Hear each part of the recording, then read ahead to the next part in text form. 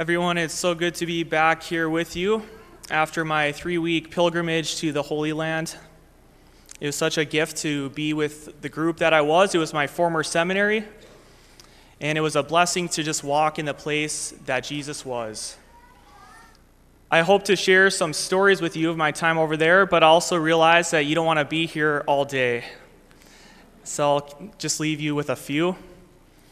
One of my seminarian friends made the observation when we were in the Holy Land that there were so many Jews and Muslims and priests over there that if we ever walked into a bar, it would be a start of a lame joke.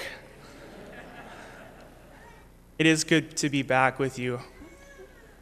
I just want to start off with the location of our gospel today. This is on the Mount of Beatitudes. And if you think of the country of Israel, it's in the shape of a rectangle. And the Sea of Galilee region is northern Israel. So we actually stayed on this lake on the northwest corner. And this is a sunset of the Sea of Galilee, on the Sea of Galilee, right on the Mount of Beatitudes. Very beautiful place. And this place was packed and filled with God's presence. From our hotel to this mountain, it only took 15 to 20 minutes to get there. But in order to get to this mount, first we needed to pass the place Jesus multiplied loaves and fishes.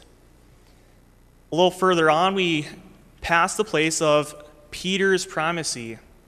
If we remember, that's the place after the resurrection. Jesus asked Peter, "Do you love me more than these?" And Peter's response is, "You know everything, Lord. You know that I love you." And then a little further on, we got to the place where Jesus called his first disciples, Peter and Andrew, James and John. "Come, follow me." Within a 15 to 20 minute walk, that was all right there. And then if we went up the hill from Jesus' calling of the apostles, if we went up the mountain, that was the Mount of Beatitudes. What is Jesus' first words that he tells us in his most famous sermon? This sermon is in Matthew chapters 5 through 7. So for the next 3 weekends, we'll be hearing his famous Sermon on the Mount as we enter the season of Lent. The first words he said are key to understanding the rest of this sermon. And his words are, "Blessed are the poor in spirit, for theirs are the kingdom of heaven."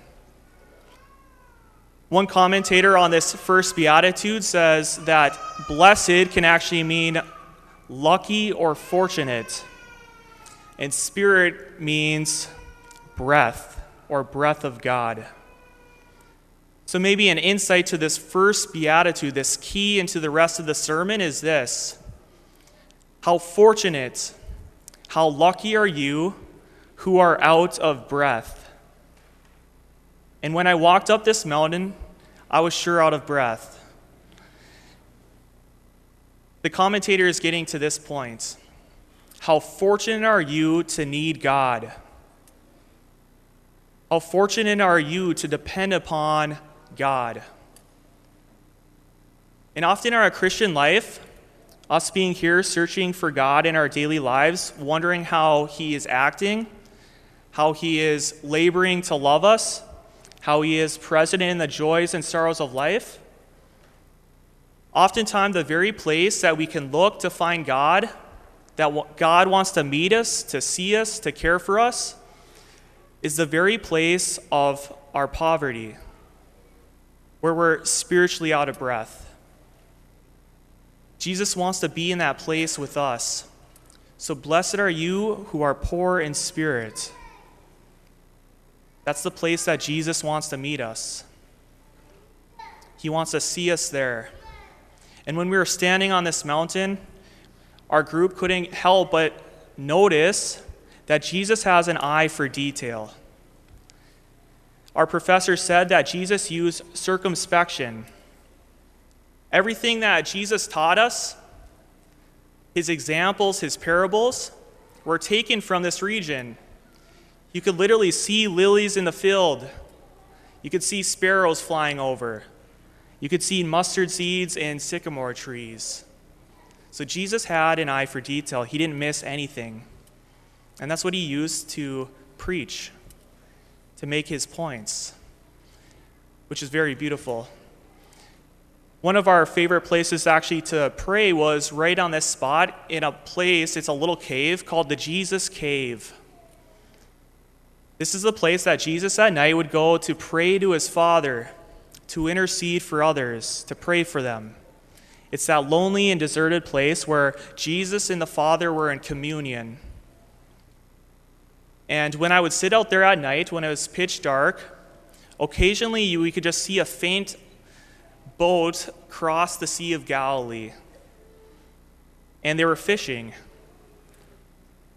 So we just thought in that moment, wow, Jesus sitting in this cave was able to see his disciples fishing at night, even before he even called them. That Jesus even had his future disciples in mind. How beautiful is that? So Jesus has this eye for detail, and we see that in our gospel today, just as we saw last week. Before Jesus calls Peter and Andrew, James and John, before Jesus even says a word in the Sermon on the Mount, it says, he saw them. This seeing of God upon us, upon the apostles, upon the crowds, isn't a mere glance. Really what it means is this desire of God to be with us, to be attentive to us, to provide for us in our need, in our spiritual out-of-breathness, that place of poverty. So maybe a question this week for us is, do we have the presence of mind to see this tender gaze of God upon us in our place of poverty? Will we allow Jesus to look upon us as a friend, desiring this communion with us, just as he had with the Father in that Jesus cave?